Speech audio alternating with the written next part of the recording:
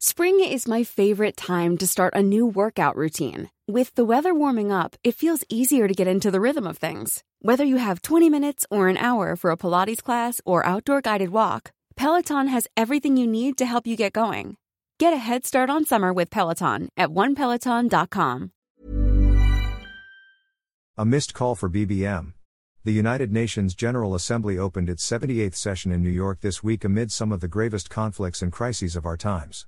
These include the Russian invasion of Ukraine, which began on February 22, 2022 as an extension of the Russo-Ukrainian War of 2014, the US-China conflict over the future of Taiwan, the climate crisis involving record-breaking temperatures and geophysical disasters, food shortages caused by low production and a spike in prices, and the effort of some governments to replace some old institutions with new ones, with the aim of rebalancing the global system.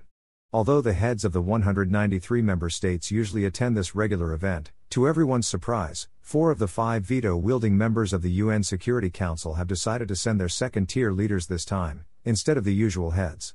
I cannot recall this happening before. Of the permanent 5 Security Council members, only the US will be represented by its president, Joe Biden.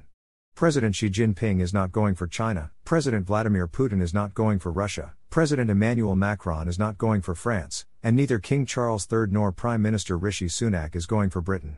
Charles will be visiting France, and Macron and Sunak will be both in attendance. Xi and Putin do not normally attend the UNGA, and they have their own reasons for their non-attendance.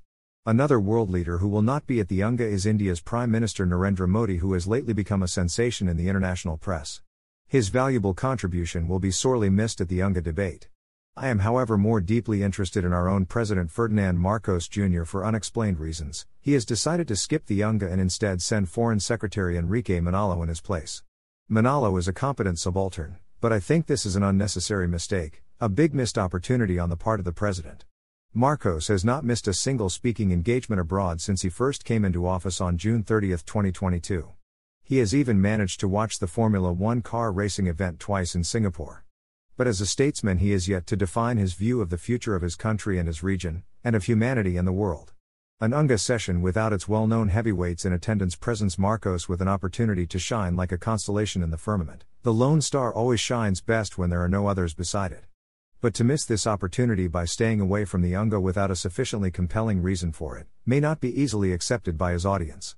After a year in the presidency, in this time of global crisis, Marcos is expected to rise above his domestic mindset and start engaging the global issues on a more meaningful basis.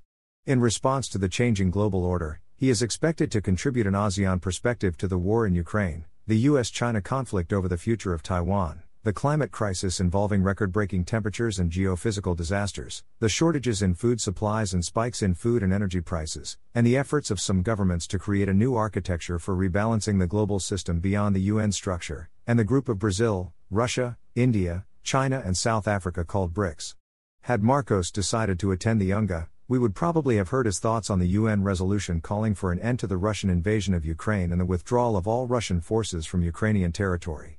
We would probably have also heard him assure Ukrainian President Volodymyr Zelensky, who has taken the center stage at the UNGA, that while he had the highest hopes and prayers for his country, he could not support the proposal of some Western politicians to create an Asian Ukraine under an Asian NATO.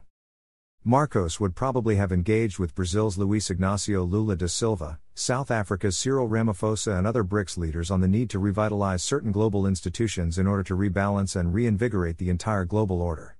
He might have decided to take in a small part, however small, of the world's 110 million refugees swarming into their favored destinations from Africa, Asia, and Latin America. Conscious of the economic crisis and the looming food shortages at home, Marcos is certain to add his voice to the call for greater food security on behalf of the 700 million men, women and children who, according to the World Food Programme, do not know when, or if, they will eat again. He would most likely join the appeal to the Russian government, if he hasn't yet, to reconsider its cancellation of a UN-backed Black Sea grain initiative that has caused the food crisis in the most vulnerable parts of Africa to escalate. He would have gained so much and lost nothing by going to the UNGA. The nation deserves to be told why he didn't do it. fstodot@gmail.com.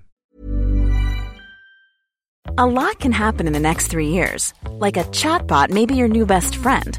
But what won't change? Needing health insurance. United Healthcare Tri-Term Medical Plans are available for these changing times. Underwritten by Golden Rule Insurance Company, they offer budget-friendly, flexible coverage for people who are in between jobs or missed open enrollment. The plans last nearly 3 years in some states, with access to a nationwide network of doctors and hospitals. So for whatever tomorrow brings, United Healthcare Tri-Term Medical Plans may be for you. Learn more at uh1.com.